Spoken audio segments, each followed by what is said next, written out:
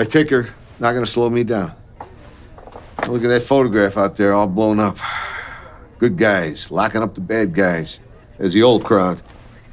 Yeah, I remember bank robbery in 1979. Got the head man on the phone. He was so mad. Got his daughter down here. Put her on the bullhorn. He cried like a baby, went to pieces. They marched out, single file, hands in the air. That was 40-something years ago, went like that. You're gonna have a hard time getting my generation off the stage. Willie Nelson still doing concerts? Yeah, I mean, to be fair, Dad, Willie Nelson is a guitar player, and he's not doing a lot of heavy police work. This is scary. It's new. I never saw a body like that. It's a murder. It's nothing new. Treat it like a murder. You get the team together, all right? You get all the guys together, you handle them, I'll handle everything else. Oh my God. What is this? 11 new emails on this thing this morning. Jesus Christ, this is worse than my birthday.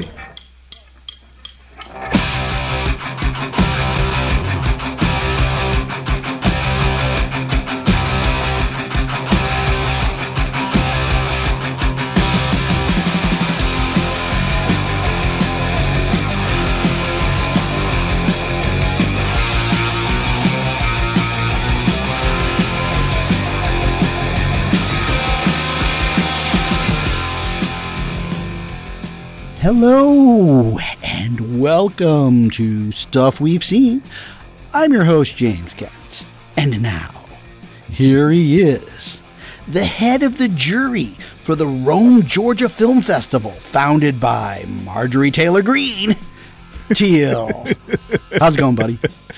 Oh, man, wait till you see what we have scheduled for this festival. I am dying to hear the lineup. I'm sure that it definitely, there's going to be, a commemorative screening of Birth of a Nation, right? I was just going to make that joke. Joke? It's only an American classic. The new restoration. Woodrow Wilson loved that movie. I know. They should do a remake. We're all picking on poor Marjorie Taylor Greene. It's not like she's like she's probably the only white racist they've ever had hold office in an official capacity, right? Never before. Never before. Forget the David Duke representation. She's an aberration, a total aberration. Imagine, if you will, if you could go back to when David Duke was I remember in Louisiana. He ran for president, I think, in 92. But he was actually one of Louisiana's reps, right? I believe so, yeah. So, that's what I think, to kids today are like, oh my God, this Marjorie Taylor Greene. Yeah, she's freaking horrible. But at the same time, this is like an American tradition. Yeah, I decided I couldn't be friends with her anymore. Yeah, you had to drop it. So now it's a little bit disgruntled. You're on the jury. Yes. But, God, I know. And she was only the worst one, too. There's a few of them that are hanging out. It's getting bigger by the day over there in this one-time party of Lincoln. Yep, no longer the party of Lincoln. No. Now the party of Jefferson Davis. Oh, man. Sad times, man. Oh, man. So you've been watching any movies? I have. Just watching Marjorie Taylor Greene? I did. I don't watch a lot of those. I don't watch 24-hour news programs because I feel like that's really when you've decided that you have nothing in your life anymore. Right. Yes. Really, if you can't find things to watch other than that, that's sad. Learn to paint by numbers or something. But anything. But get a coloring book. And I only hear about the tweets that she's written and some of these other things, but I didn't even know what she sounded like. I actually don't know what she sounds like. I've never seen her on TV. I didn't, man. Oh, man. Woo-hoo-hoo. I don't know. Okay, let's talk about movies. I could talk about this all day. Yeah, me too. But good times, people. Good times. All right. Well, what do you see? We talked about some movies last week. So I saw a movie that you were talking about, I think last week or maybe 2 weeks ago. Well, I don't know when we taped it. I don't know. Last week, I think is when it premiered. Okay. Anyhow, there was a movie you were talking about that you were trying to get me to watch. Okay. Which sometimes tough. I haven't been able to get you to watch Roma yet. No, I'm never watching that. Asshole. But I watched The Wolf of Snow Hollow. Not Wall Street, but of Snow Hollow. Yes. I've seen the Wolf of Wall Street movie, but this is The Wolf of Snow Hollow, which is, a lot like The Wolf of Wall Street. Right. Just no DiCaprio. No, this is the Jim Cummings movie. You had talked about this, but I'd kind of forgotten that he was also the writer-director. Ah, yes. And of course, I tried not to give him any details because I just, I don't want, So I'm about 20 minutes into this movie and I go, who is this actor? That's the same thing. It was about 20 minutes. And I said, all right, I got to see what's going. This guy is interesting. It's a crazy performance. It totally is.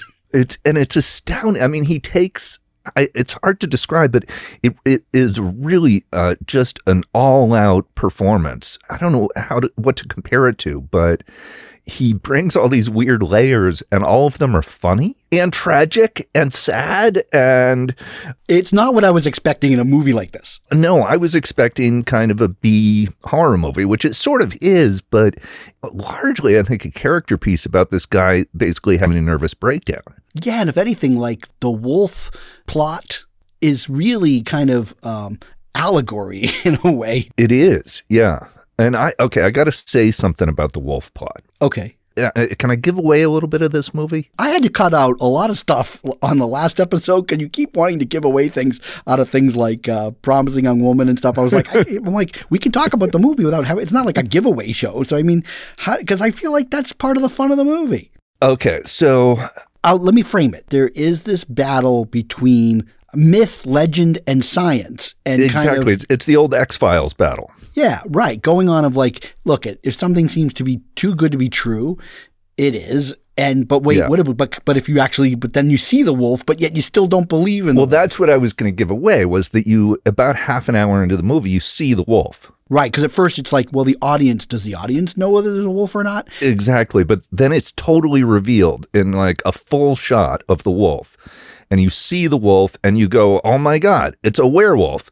This is a werewolf movie. Why is this cop not coming around? That's the best part. Everybody else comes around, but he does not come around. But he does not. And he starts having a breakdown about it because he's not sure what's real and what isn't. Yeah. I mean, I think it's so fantastic. I mean, I actually think that I like it better than a lot of the people that will give it a pass because I think that there's something really brilliant going on in this movie. Yeah. I mean, in addition to just the movie is worth watching just for his performance alone. As a writer, he does something really interesting, which is he keeps scenes really short. And so this movie's like 84 minutes long, but a lot happens. Sometimes actors will, when they write, will go on a little bit.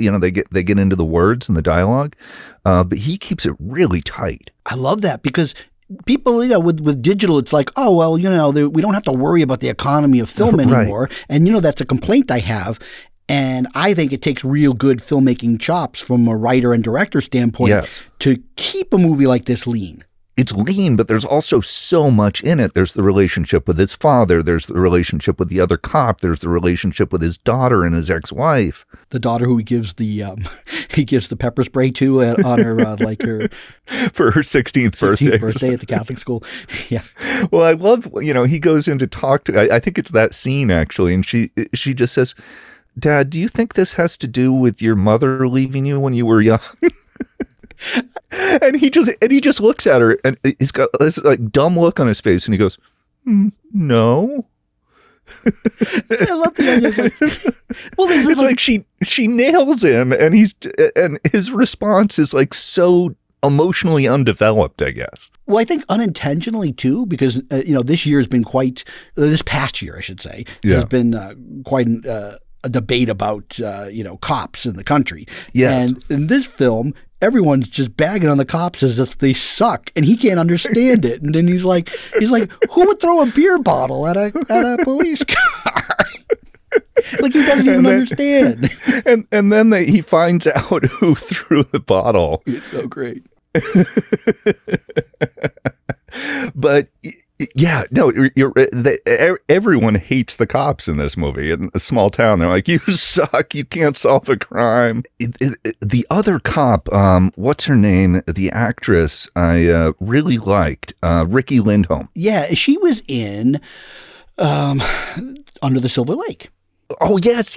She shows up as she's kind of a comedian and she's a character actress and she's one of those people that you typically go, oh, I know who she is, but you don't know her name. But I like her a lot. She's part of a comedy duo. Yeah. I forget their name. Yeah. Garfunkel and Oates? And Oates, yeah. Oakes? I don't know what. No, it's Garfunkel and Oates. Okay. Yeah. Yeah. So she has a really interesting performance in this because she kind of, I think, is the most stable character in the movie. Yeah. And there's, of course, that scene where she clearly kind of likes him. Yeah. Yeah. And he's like, I don't know. I can't even, because it's been like a month or so since I've seen it. I can't remember his liners, but I just appreciate the way he writes dialogue. The way he writes dialogue is fantastic. Yeah. And again, this movie, like, it could be kind of a comedy. It's a very odd movie. It manages all these different tones, and somehow they all sort of coalesce. It doesn't feel like it's skipping or tonally inconsistent. It all feels like it's part of this whole thing. Yeah, it's just, and then his direction. We haven't talked about his direction. You were mentioning the dialogue, but I also really like his camera movement. I said in the last episode, I had intended to sit down and half pay attention to this movie. Yeah. But it was very quickly that I'm like, oh, this is well made. Like, this is a person who is actually confident in the way he's moving the camera. And Yes. I didn't know at the time who the director was, who the writer was, or who the lead actor was. I had no idea that it was all the same person. No, this movie is a tour de force. Yeah, and I had to go quickly I'm like, wait a second, this is not the crap bag sort of B-movie, horror thing with a werewolf that I was expecting. This is something that is more, and it's the kind of film that I would embrace as a teenager when I would want to, rent it a bunch of times and or I would have loved this at age 14. I mean, I still like it now, but I would have flipped out over it if this came out in the 80s. Just proves a point that, low budget doesn't have to be a bad movie. It can be really good. It can be really, well, and the movie does not look low budget. No way. That's another thing. It really looks like it's got a much bigger budget than I know it had. Yeah, and I don't know who shot it, but some of that goes to the cinematographer. Now I want more of this guy. Well, he's got this movie Thunder Road. Did you check that out? I watched about half of it. Oh, okay. Not that I didn't like it. We haven't gotten back to it. And sometimes that happens. I call them orphaned movies where we watch it one night and then we get distracted and a couple of days go by and you're not in the mood to rewatch that part. Yeah. And you get into other things and then suddenly you're like, oh, I got this list of films that I got to get back to. That I haven't finished, yeah. I can't tell you how many orphan movies I have on Criterion. Not because I don't like them, but it might take me a year and then I'll go back and watch the rest of it. Will you start at the beginning again when you do that? Depends. Not always. I'm pretty good at oh yeah, I know what's happening now. It depends on the movie for me, but sometimes I will start over again at the beginning. So you're saying I didn't steer you wrong with The Wolf of Snow Hollow? Oh, no, not at all. I thought you'd like it. No, it's a great movie. It's such a tough movie to categorize because it is a genre movie, and it is a B movie, but it's also this really interesting character study and this whole allegory with the wolf, and it's got a lot more going on for it than it should. Well, I think that's the essence of a good genre movie and why certain filmmakers over the years like some of their favorite stuff, like a Tarantino, right? We just use an example. Why he loved Grindhouse, because there were certain things within a particular film that you couldn't see anywhere else, and you were getting little things that you like. Maybe it's a performance, maybe it's a moment. And that's where I'm like, this film, well, first of all, just like it isn't a werewolf movie, I thought it wrapped up very satisfyingly to me. Yes. And I thought it really, it actually worked. Like everything that he had devised for this plot, yes, it all worked. And it all revealed itself before it became too obvious. Oh, yeah. No, I didn't have it all figured out. No, and I like that. Yeah. That's why sometimes a movie being short like that, he throws a lot at you and you're not like, okay, I know where this is going. Yeah, you're definitely not a step ahead of this movie. But part of the reason for that, again, is just that you're so focused on his character and what he's going through emotionally and in terms of his grasp on reality. And for me, that I just get so caught up in the performance that I'm less worried about the plot. Well, because, with a movie like this, 9 times out of 9, it's really all about trying to solve the wolf mystery. And that's all you get. And you get the procedural of that, essentially. Yeah, and it gets boring after a while. Yeah. And you're like, oh, well, maybe I like this character or that because they got somebody to do something funny. But this is a film that actually explores the characters and is probably more interested in the characters' lives than it is of the plot. But it never forgets the plot, though. No, the plot keeps it moving along, and that's the other thing. I guess sort of the more, they're not really action scenes, but there's that one wolf attack, and then he gets out and he starts shooting at it. And, that's, oh my God, that scene. His daughter gets attacked by the wolf. And she's lying there bruised and bloody. And she says, "Are you going to ask if I'm okay?" And he says, "I don't have time for you right now. I'm at work." But see, those are things that like what that reveals so much about Jim Cummings, the writer-director. Yes. Because somebody has to think about that. And that tells me he thinks about things a different way. Yeah. And that's what excites me to see what else he's doing. And then his character, he has his first movie, this Thunder Road. Yeah. It seems like he's working out this character. Right. Well, so have you seen that? No, I haven't seen it. So it started as a short. Thunder Road. Yes. And it won at Sundance, like the short film, and then they turned it into a feature. Yeah. And I'm not quite sure yet. I think this is maybe why we've stalled, is it may not have enough legs for a full feature, but right. But but the character is interesting. And the character is interesting. And he's maybe a little bit more, like I said, I think he's dialed it back and refined this type of character for The Wolf of Snow Hollow. But he's still interesting to watch. I don't think he can play another kind of on the edge cop anymore. Yeah, like he's going to have to move on from that. He's got to do something else for his next gig here. But yeah, I mean, I was expecting an on the edge cop. You had mentioned that was the character in this movie, and I was expecting something a little bit, more gritty and realistic. When you say cop on the edge, there's like 20 movies that pop into your mind. Well, he's not quite right? Super Troopers comedy, but he's also not quite. He's not Seven either. Exactly. Yeah. But it has his performance is not just comedic. You're right. It's not Super Troopers. It has so much pathos and weirdness and insecurity. It's like the character's filled with insecurity that sort of oozes out of him in all these different ways. At the same time, he's totally overconfident. And then the whole relationship with his dad is fascinating. I guess this is Robert Forster's last movie. It is. Oh, love that Robert Forster. Like, even in a film like this, it's like, it's not that he just is picking up a paycheck. He actually gets some great dialogue as well to use. Yes. Yeah. Oh, he absolutely does. And it's again, an interesting character that we kind of find out more about over the course of the film, that how little work he's doing, but refuses to give up. I have to say that these are the kind of characters in this little town that I would probably love to watch, like a little limited series about the goings on in this town.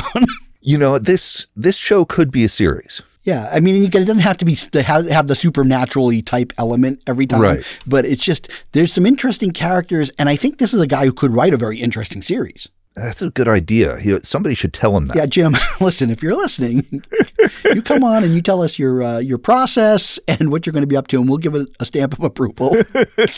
Yeah, run all your career choices through us first. Okay, so all right, so you watched that and you enjoyed that. What else did you see in this past? Well, it's funny. We were just talking about, this movie could have been a procedural. Right, where you just follow through the thing. And so this other movie I watched, which I'd never seen, is a procedural. What's that? Captain Phillips. Oh, you watched? I'm the captain now. Look at me, Teal. Look at me. I'm the captain now. Look at me, Irish. So I watched Captain Phillips. I don't know how I missed it the first time around. I'll tell you what happened with me, right? Is 2013, I was living in Massachusetts, and I had, the one kid was very small. He was only a year old, and it was just harder to get out to the theaters then. Yeah. So I couldn't get it to see it in the theaters, but I think when it first hit on demand, then my wife and I rented it on demand so we could watch it, because I really was mad that I couldn't see it in theaters because it was like playing in IMAX and stuff. And right. I really wanted to see it because I loved United 93, and I felt like he could bring something like that vibe to another story that, like you said, is a procedural. So then I enjoyed it, but it's like, wow, suddenly it's 7.5 years later. And I hadn't seen it again, but we talked about it. So I Yeah. said, I got to watch it because I think my boys will like it. Yeah. So, and did they? Oh my God. They were on the edge of their seat through the whole movie. They loved it. Okay. We had to stop it. We stopped just after they board the ship Okay. on the first night because then the second one. The second night, I mean, they were like, you could practically feel them squirming. And it's just was so, I mean, it's such an insane story. It's such an insane story. Now, I remember when it happened. I do too, but I didn't know all these details. No, I didn't know all the details at all. That was one complaint I have about the movie. Oh, you have a complaint about it? Maybe couple of nitpicks, but here's one. Okay. Because I didn't really realize this until I was reading about it afterwards. Okay. It's a post nitpick? Yes. It's a post nitpick is that I didn't get a good sense in the movie about how much time had passed. So for instance, when the guys in the engine room capture the captain, Yeah.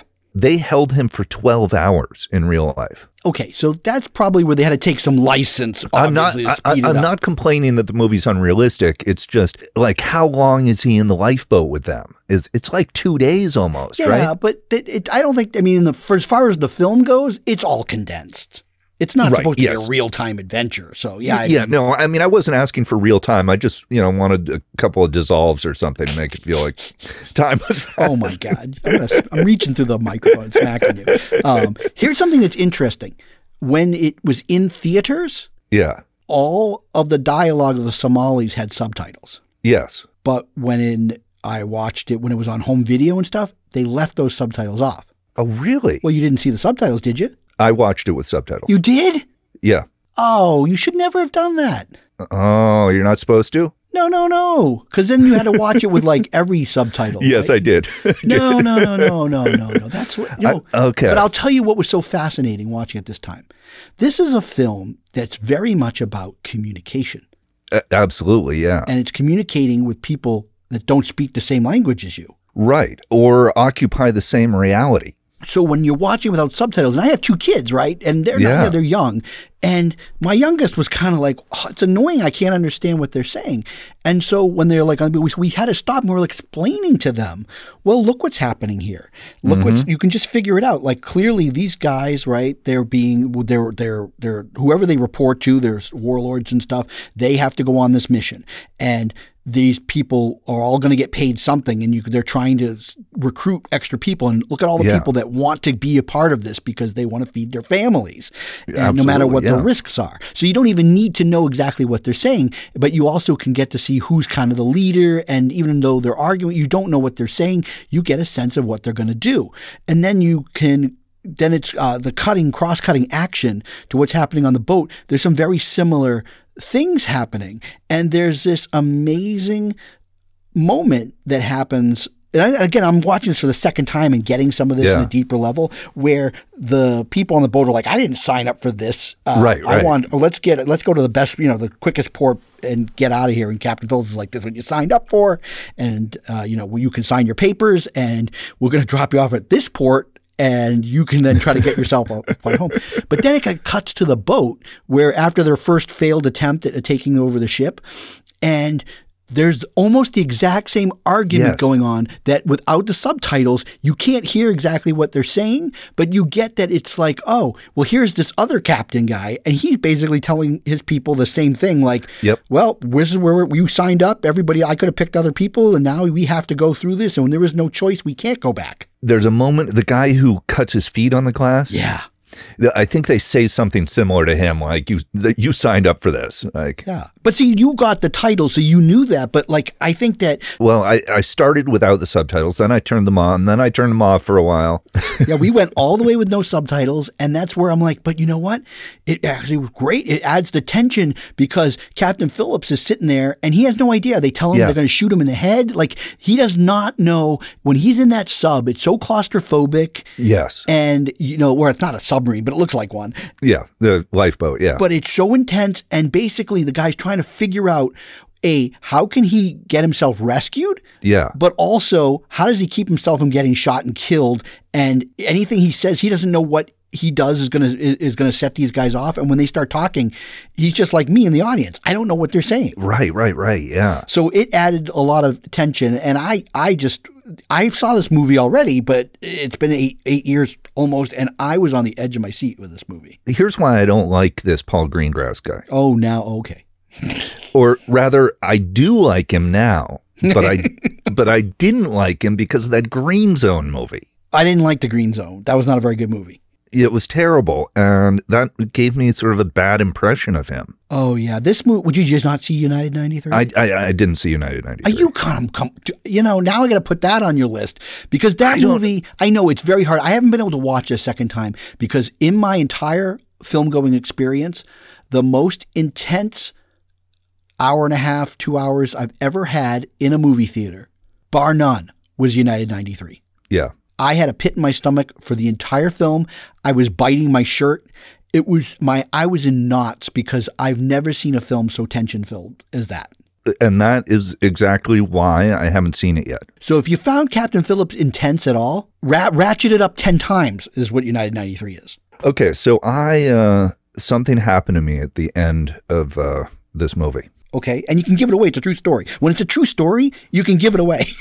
It's true. And I knew how it was going to end. You know, I knew this. I didn't know all the details and everything that happened along the way. And I'm not really, I know there's some controversy about what the real guy is actually like and stuff, but I don't. Well, there's some controversy in that some of his crew members, like he was sued because some people felt that he took too many chances and knew he was in dangerous waters. And went too close to the coast to try to make the run quicker. Yeah, those kind of things. Which, of course, if you're on a boat and scared after the fact because you really wished you didn't, it's kind of like, oh, geez, there's this terrible disease going around. What? There's a vaccine and I can take it, but I don't want to take it, but now I'm afraid of both things? Yeah, I mean, I get it. So anyways, the end of the movie, you were saying. So the end of the movie, I cried. It's emotional. First of all, Tom Hanks was not nominated for Best Actor for this film. What he does in that final 10 minutes is something beyond acting that I've never seen. The scene when he goes into the medical bay. And he's in shock. I've never seen, I mean, how did he do that as an actor? I don't know. That's the scene that made me cry. It's incredible. The way the nurse or the doctor is talking to him in this really calm way, and he's just in extreme shock and pain. He's not even sure. He can't talk. Wow, that just hit me really hard. Just the amount of trauma this guy had gone through and how you see it in his face and his body and just anyhow, just that moment at the end of the movie is just so powerful, especially since you've gone through all this with him. And like you were saying, you're on the edge of your seat. You're incredibly tense. And so this moment of relief at the end is very cathartic in a way. And really, it really hit me. This was sort of like Paul Greengrass, United 93 Part 2, because all of that stuff that he did in United 93 that led to that authenticity is what I saw in Captain Phillips. And it's so different than what I'm typically used to getting in this type of film. Part of it is just the sort of boring details are really compelling. Like just how things work on the ship, or, you know, they're looking at the charts, or how the chain of command works. It's like pretty basic details about how this world works are so woven into it that it just becomes incredibly realistic. And you really feel like, yeah, this is the ship. Well, you know, it's funny because that's the stuff that I think both of you and I really enjoyed in News of the World. Those details about the world were more interesting than whatever the plot was, but he had to go with this plot so often that it really wasn't, you know, that wasn't anything different than I haven't seen a million times. But the stuff about him traveling to these little towns and reading the news, I wanted more of that because it was fascinating to get a sense of what was life like back in like 1870. Yeah, and the world is fascinating. And we talked about, you know, I love that part of the movie where he finds that county that's like designed become its own country almost. Yes. I thought, you know, that was really interesting. And the way he sort of, Greengrass sort of inhabits all the details of the world is really fascinating. And yeah, just, oh man, News of the World has not aged well with me. No. And again, I'm only bringing it up because we just are talking about Captain Phillips, but it sounds like you did like it. Oh, I really liked it. I thought it was fantastic. Yeah. I thought the editing by Christopher Rouse, which was nominated for an Oscar for Captain Phillips, was really good. I thought it was excellent. A little bit connection because we just talked about immersing ourselves into a world and the details. Yes. This is a film that's not for most people, I would say. It turned out it was not for my wife or my youngest, who bailed out, and I did finish it only because Criterion was going to end this as of today. It was only on until the end of this month, and I really wanted to see the extended version of Terrence Malick's The New World. Okay. Now it's 15 minutes longer? Well, okay, there are 3 versions of the film. Oh, God. Okay. So in 2005, the end of 2005 is when the movie came out. Yeah. And it was released in just a few markets in a 2 hour and 30-minute version. Yes. And it was played in New York and L.A., and it actually played in Boston with the 2 hour and 30-minute version, which I and my friend went and saw.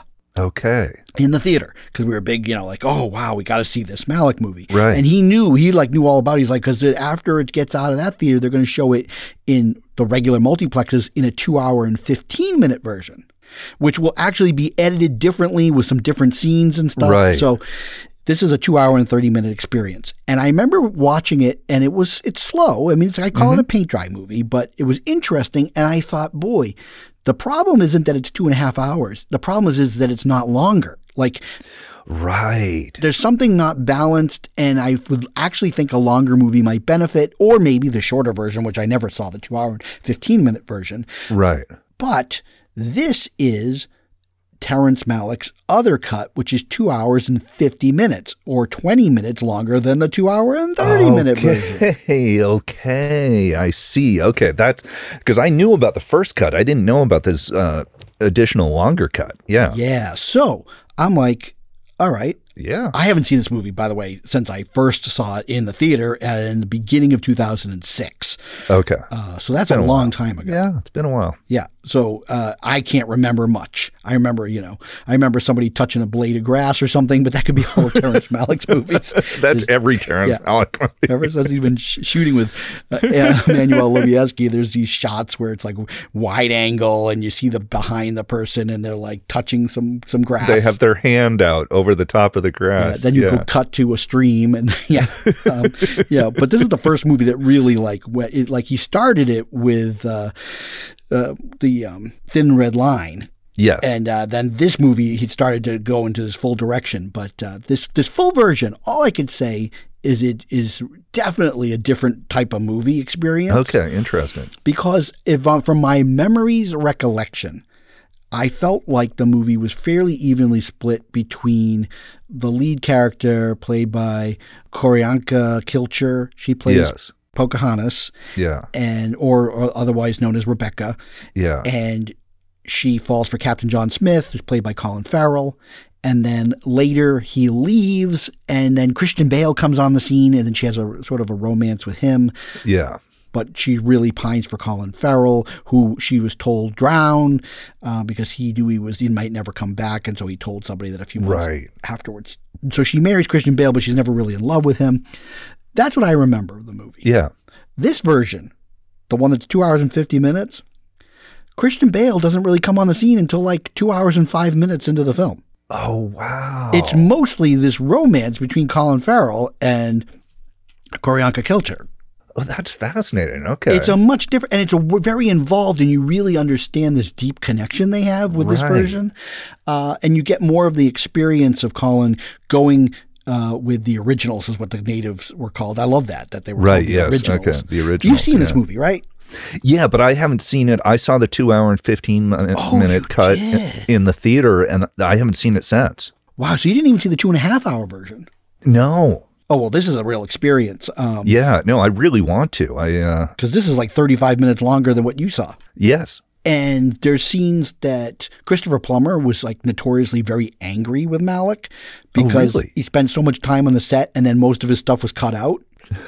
And so he was so pissed. He says, that's the most unprofessional thing. I'd never work with that guy again. But he's got more of a role in this movie. Okay. Not that much more, but again, a little bit more. I don't know what was taken out before.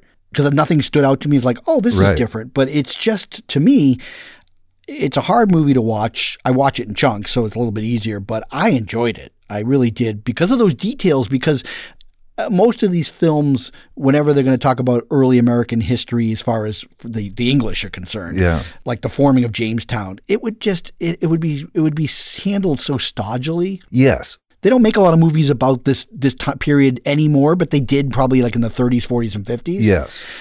This is the approach is like, well, imagine if we had a camera that we could drop in 1607 or and just actually record what was going on. Yeah. Yeah. With a wide angle lens and plenty of blades of grass and all that stuff.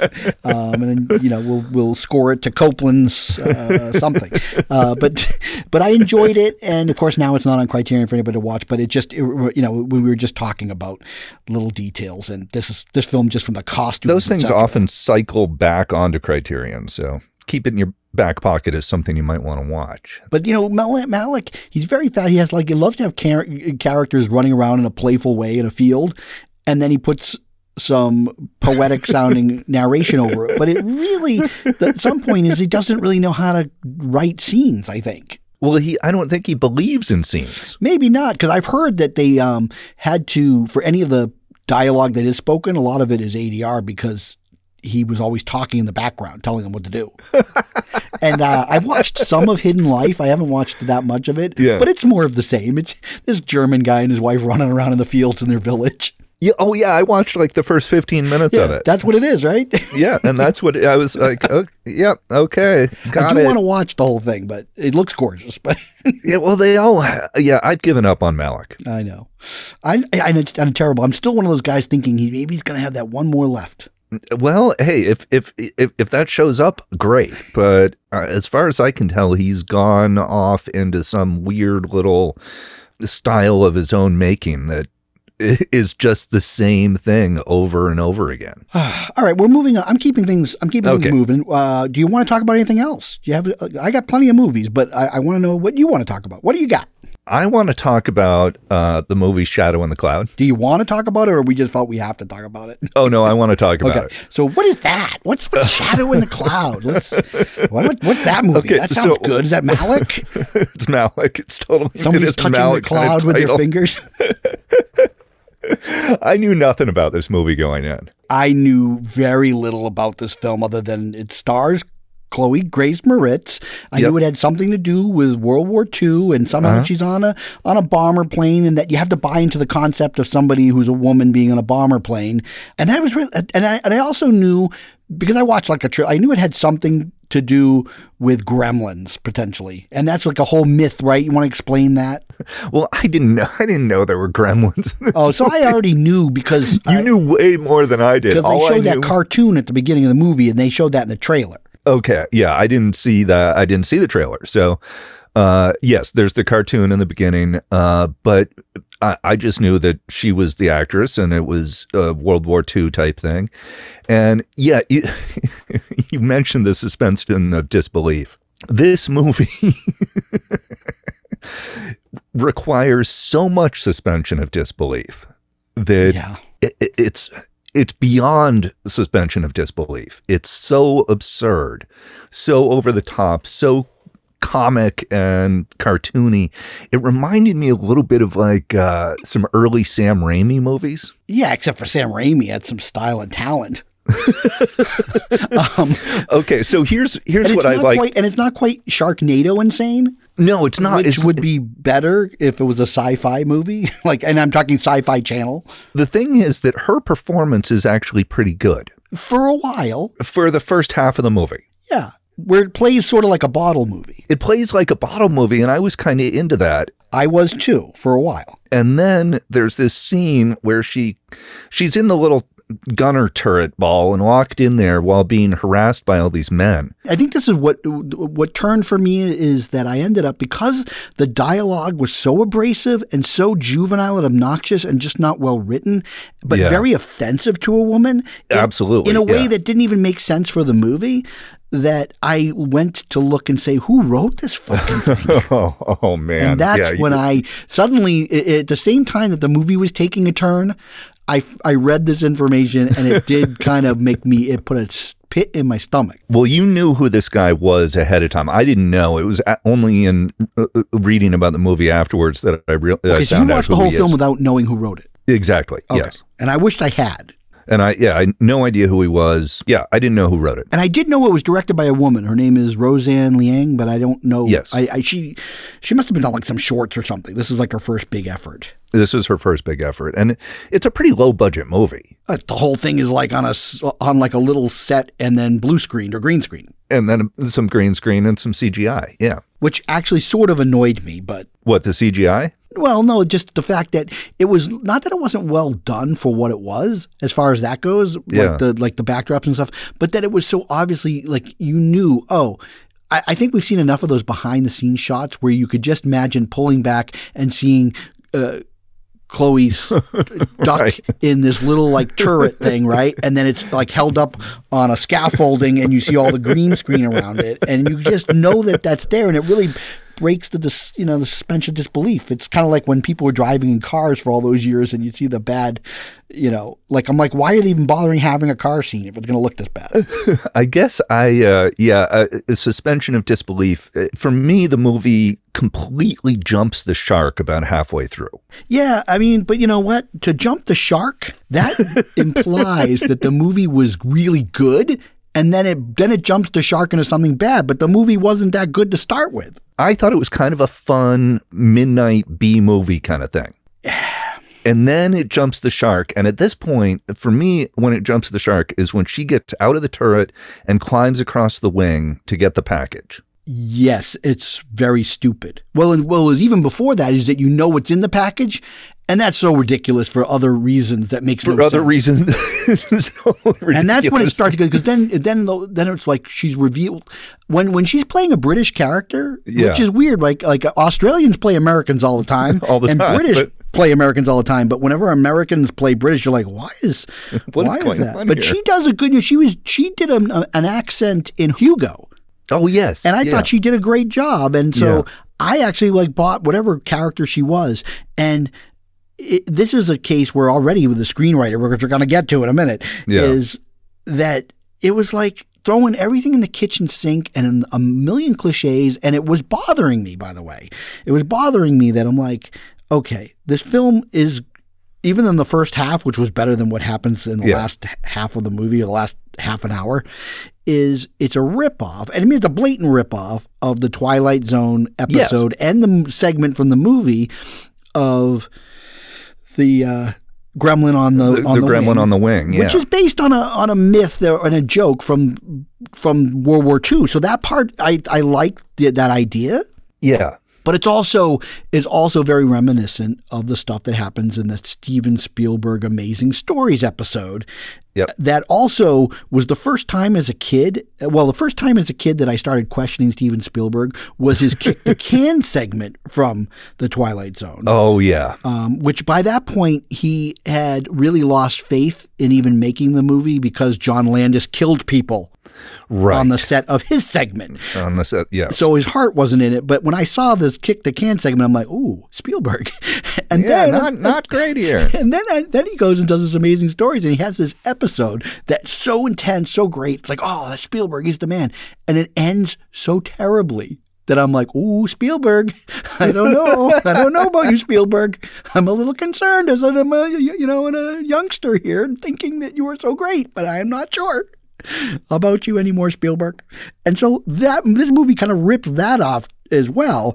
And of course, this is where I'm bringing in that it is written Yes. by John Landis' son, Yes. Max Landis. Who I had no idea who this guy was. And so I'm like, at first, right? The first time I'm like, wow, he's just ripping off his dad's project, even though his dad didn't direct that segment. But Yeah. I realized, I'm like, this guy didn't have a lot of original ideas. Now, first I'm going to mention some of the shit that he's written. Okay. He has written such shit as Bright. Oh, did you see Bright? No, I heard it was terrible. It's a ripoff of Alien Nation, right? Yeah, but I can't. It's hard to describe how bad Bright is. It's not just like a Alien Nation ripoff. It makes no sense. The script doesn't hold together. The story is all over the place. The characters are inconsistent. The pacing is terrible. It changes genre like 3 times. I mean, it's unbelievably Well, supposedly this guy's writing philosophy is he'll do whatever changes are required to get it greenlit. Okay. He's written another movie, American Ultra. Garbage. Which I did not see. Victor Frankenstein. Did not see it. And then he also wrote Josh Trank's Chronicle. Okay. Which was not bad. Not bad. But Josh Trank Yes. banned him from the set. That's right. Didn't want anything to do with that garbage.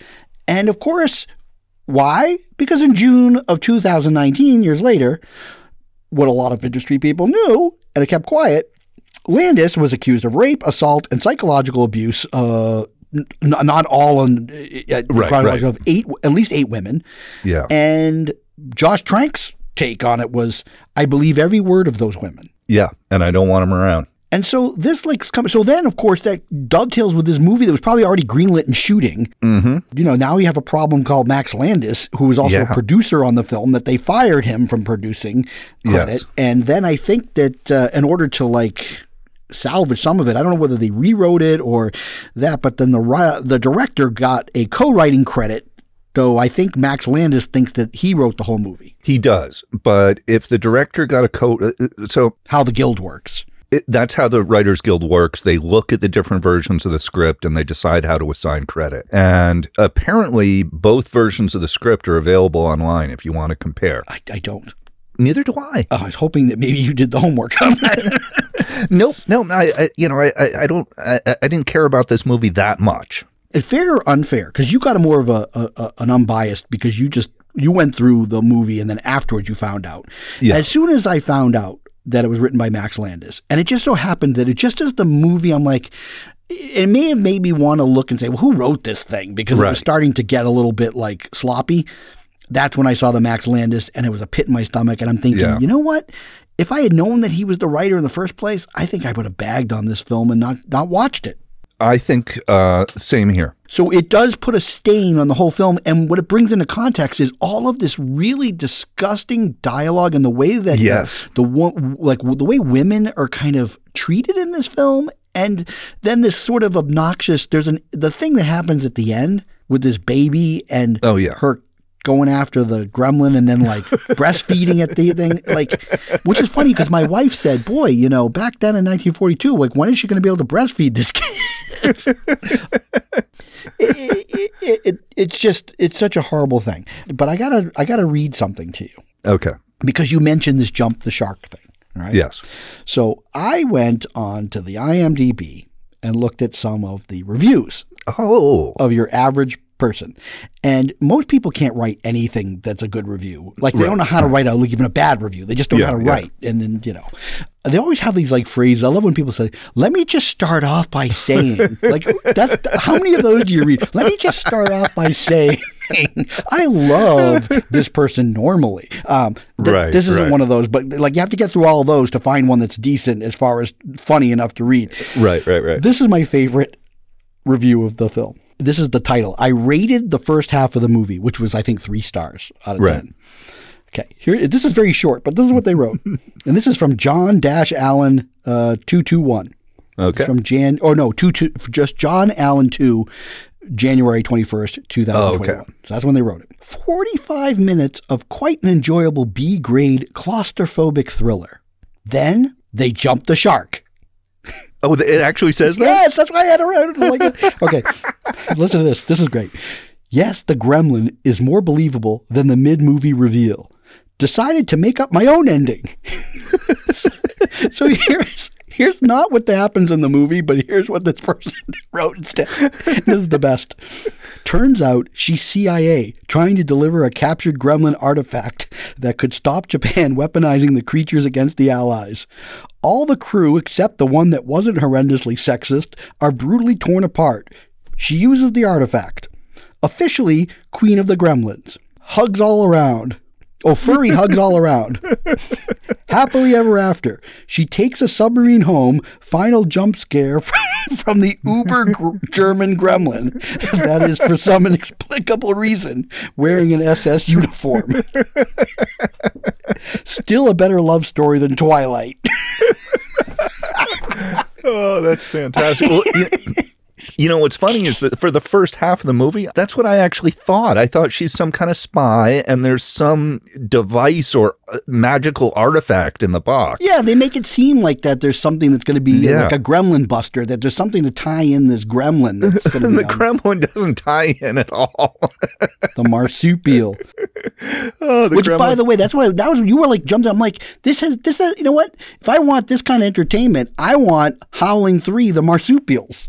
Oh yeah, It was but better if they'd had a marsupial Howling 3 on there. But okay, the other in terms of the Max Landis thing, I think it's important to point out that this also is, in theory, I don't know if it actually is, but in theory, this is like a female empowerment story.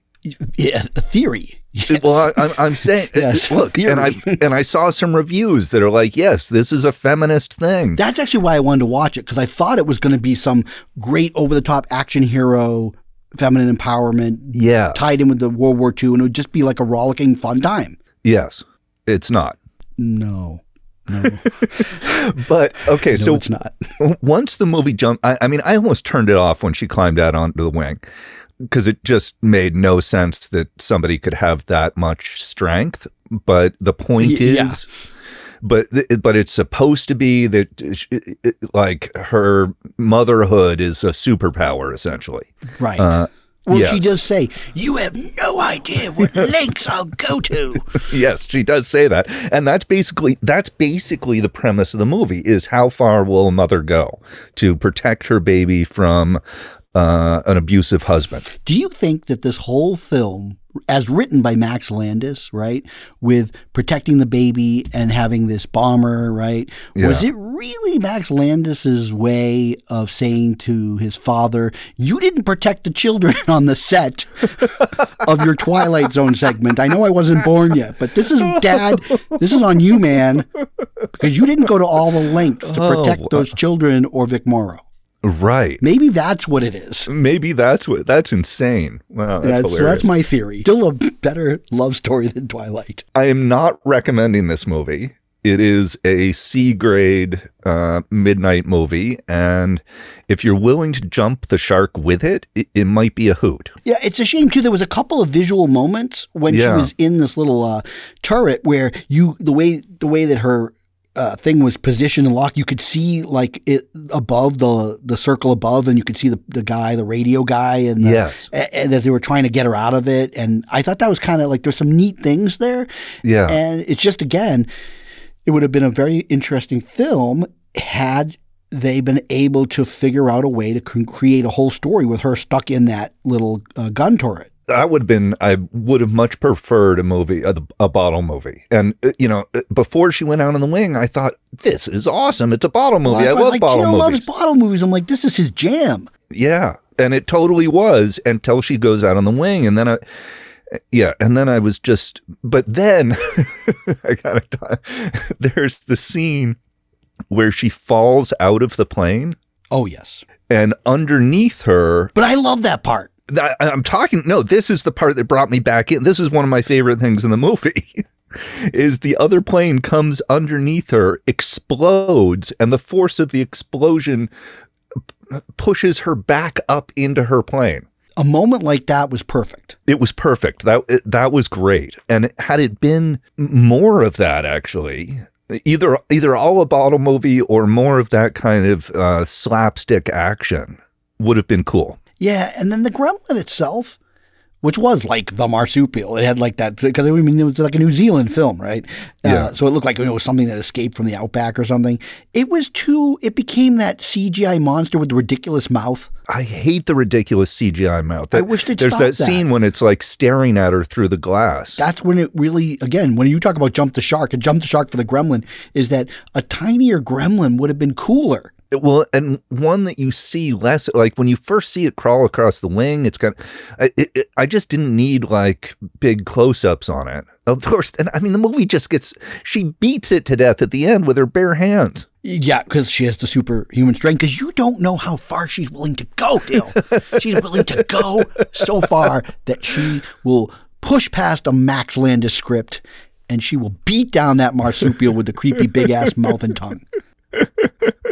Yeah, this is such an odd movie. I don't know what would have happened to this in a regular year. Would this have gone to theaters? Like, this is what my take on it is, that it would probably be it would be one of those things where you'd see in your queue of, movies now playing in theaters that is not actually playing in theaters. And it was just trying to it's basically that straight to video. But it would be something that if you lived in one of those markets that had one of those independent theaters that did show like independent films and midnight things, maybe it would have shown at the Draft House for a week or something. And there would be like some geek squad that would have been championing this, because before the Me Too movement, Max Landis would be their writing god. He would. I'm just imagining the world. Oh, right. Yes, how this would be received. Right. And so I wonder how much Max Landis is actually hurting this movie in terms of their marketing. Well, that's why we're telling now we're trying to hurt it. See, because I mean, look, had I known, I probably would not have watched it. Absolutely. And now I'm like, again, do I know what really happened? No. However, if I look at a different situation and I think of, Evan Rachel Wood and her allegations against Marilyn Manson, who do I believe? Yes. I kind of believe Evan Rachel Wood. Yep, kind of do. Kind of think that Marilyn Manson did every creepy goddamn thing that she said he did. Yes. Do I have proof of it? No, but I will take her word for it. Well, yeah, I mean, this movie is very complicated by the fact that he wrote it, and that it is ostensibly a feminist type movie, and that it also includes all this juvenile harassment that isn't very clever or interesting. No, I soured on. First of all, this is the problem, right? If the movie had been able to maintain what it was doing in the first half of the film, and I walked away kind of liking it, I would have been very conflicted finding out later that he wrote it. But the fact that it becomes so awful, and then you find out that he wrote it, it makes it even worse. It does, yeah. It's just, it's sort of a weird companion piece to, well, not really, Promising Young Woman. Yeah, which again, Emerald Fennell is no Max Landis, thankfully. Yes. But it's exactly she's talking about those types of guys. She's talking exactly. So I guess that was the similarity, is that it's those types of guys, and one movie takes a slightly more complicated look at them. Oh, so let's see what else we have here as we wrap up the program. All right, we've talked about Captain Phillips. We're done with that movie. Yeah. Now, just as a follow-up from the last episode, I did finish Youth of the Beast. Oh, yeah. And then I watched the other movie that Seijan Suzuki, very famous for, not his Tokyo Drifter, but his Branded to Kill. Mm-hmm. And that's got the chipmunk cheek guy, Joe Shishido. Oh, yes. You were yes. And it has this actress, Anu Mari, who is just so striking and very just like visually very interesting looking person. Yeah. And it's this Nakatsu studio, which was basically your Roger Corman type studio in Japan. And it made Yakuza films. Okay. And the whole thing was you shot it in 1 week. Oh, wow. You edited it in 1 day. What? Yeah, they would edit in 1 day. So Seijan Suzuki was one of their house guys. And he had gotten to the point where he could break the script down and knew exactly what he wanted to shoot, and that's all they shot. Oh, right. So editing is easy because you're basically there was no extra footage. There's no extra, right. Like the coverage within a scene is exactly like what he imagined in his brain, but sometimes things kind of jump cut or get awkward, and there's gaps just because he doesn't shoot. They only shot for 1 week and then to edit it in 1 day. That's amazing. And so this Branded to Kill was the movie that got him fired from the studio. And he didn't work again for 10 years. Oh, wow. Because the movie is freaking insane. It is the most insane movie. It's just so bizarre. And yet the sequences are amazing, and where the camera is placed, and the angles, and just the insanity of the story you get, and this character who's the number 3 hitman of the Yakuza, and he goes on a mission that of course goes wrong, and then he's backstabbed and this stabbed, Right. and then he is taunted and played with by the number 1 Yakuza hitman. And there's this weird relationship going on with them where he's not going to just kill him. He has to kill him the right way. So they have to kind of hang out for a while. This lead guy, the number 3 guy, he has a fetish for boiled steamed rice, and he loves the smell, and he demands to smell it. Wow. And there's all these other crazy things, so weird and visual that at some point it doesn't matter that this movie almost doesn't make any sense because I've just never seen anything like it. And it's just so wild. And it is just so crazy that I have to recommend. And apparently it's a huge influence on people like Jim Jarmusch. Oh, really? Because it would show up in festivals starting in the 80s. Okay. And then these filmmakers, and this goes back to the beginning when we were talking about genre things where I think people, it's not about one movie might be a perfect film and really great, Right. but other films you enjoy more because they give you something and get you to think about movies and how to make a movie differently. Well, and they may have one perfect sequence or something. This movie has so many things going on that I just can't even describe. But I can tell you this, it is one of the strangest movies I've ever seen. Okay. I don't see how I can not watch this. To me, and it's only 85 minutes or something. So Well, yeah, if you're going to shoot a movie in a week. yeah, and it's just so great, this genre. But I can understand where they're this isn't the genre movie that.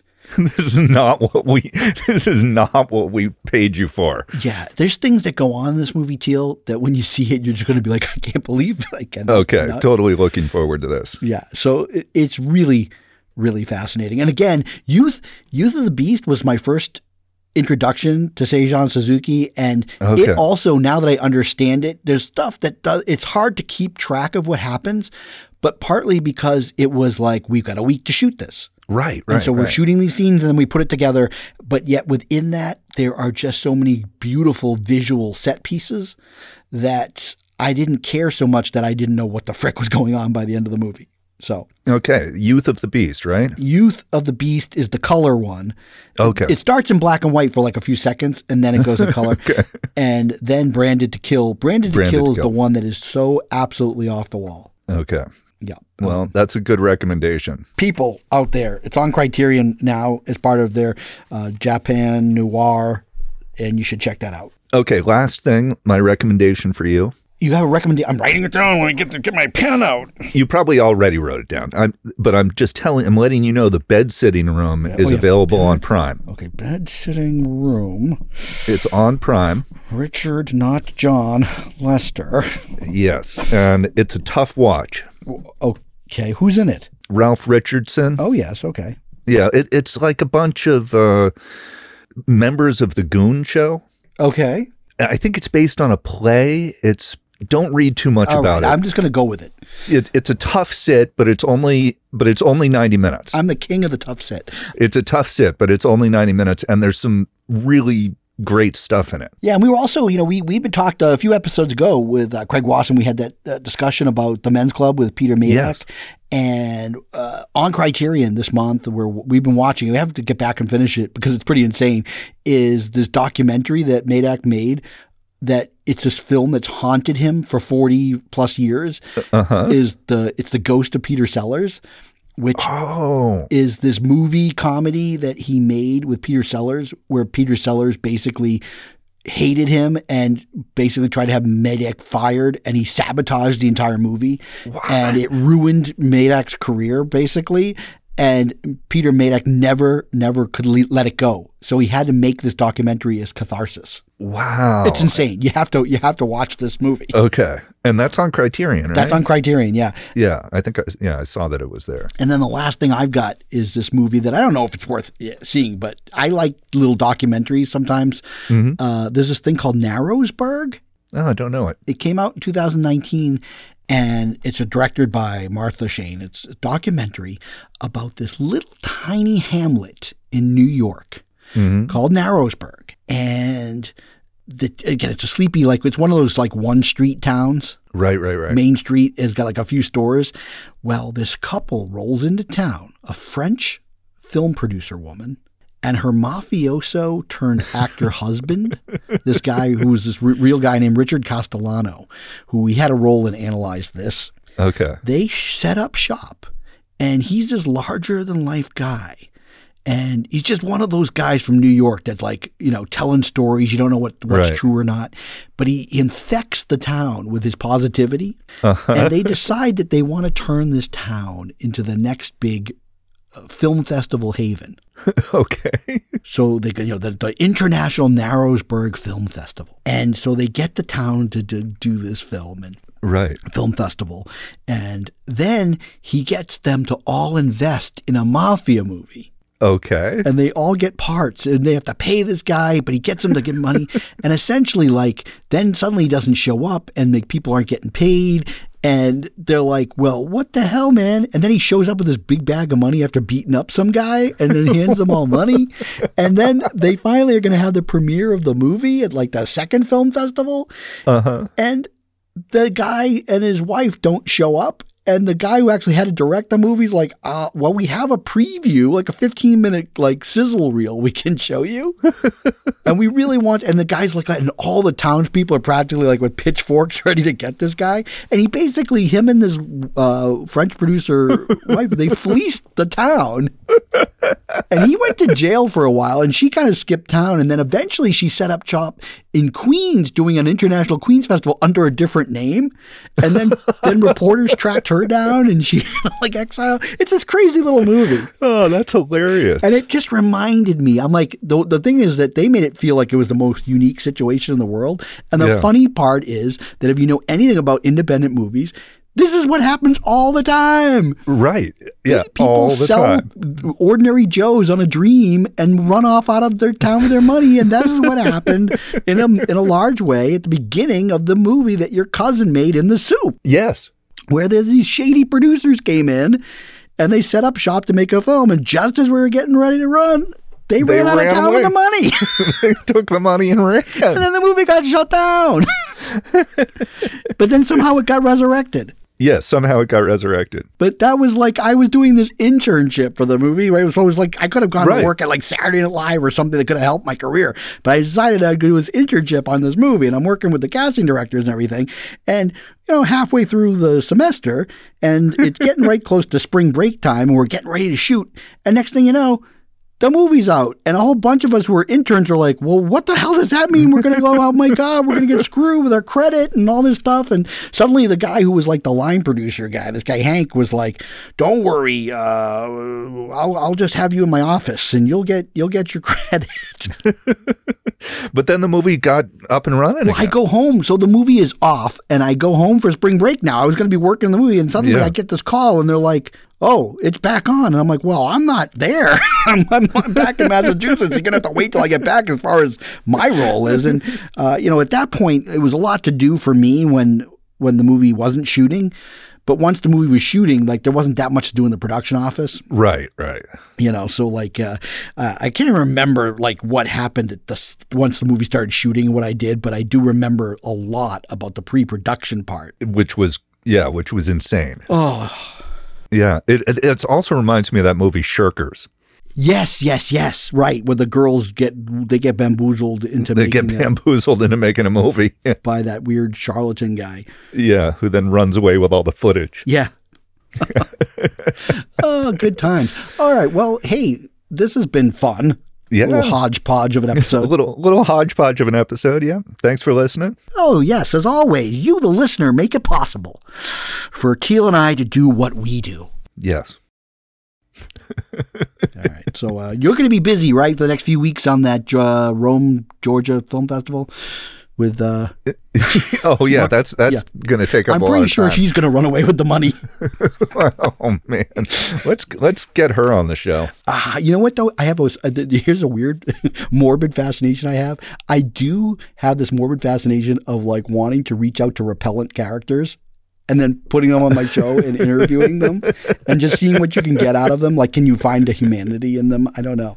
Yeah. but like what are Tom Cotton's movie picks? Let's get Max Landis on the show. Oh, you know what? I don't think I'd want. As a matter of fact, I think this is what the whole purpose of the show is so that if he ever heard it, he absolutely would not want to be part of doing our show. Yeah. Because I think Max Landis, again, going to pass on that guy. Well, I'm hoping that kind of his career is over. I'm canceling him. Yeah. I'm canceling my subscription. I'm canceling too. I won't watch another Max Landis movie. Yeah, but you the listener, if you'd like to watch the Max Landis's next effort, though he's been getting dropped from things. Yes, he's been getting dropped from things. Yeah, yeah. I have a feeling they wanted to drop him from this movie. Hey, but on next week's show we have Armie Hammer. He's suddenly free and available to do our show. So, all right. I don't even know what you're referring to there. You don't? Nope. I'm not, you know what? We don't have time. Here's your homework. You go look up, just type in Armie Hammer's name now, and you see what comes up. Okay. Yeah, that's a really interesting thing of how you can basically destroy your career in one fell swoop. But anyways, stuffwe'veseen.com, feedback at stuffwe'veseen.com. We have an Instagram and Twitter and all that stuff. Let us know what you want us to talk about and who we should cancel next. Yes, let's do some more canceling. Yeah, got any of the Max Landises, Marilyn Mansons out there, or Armie Hammers.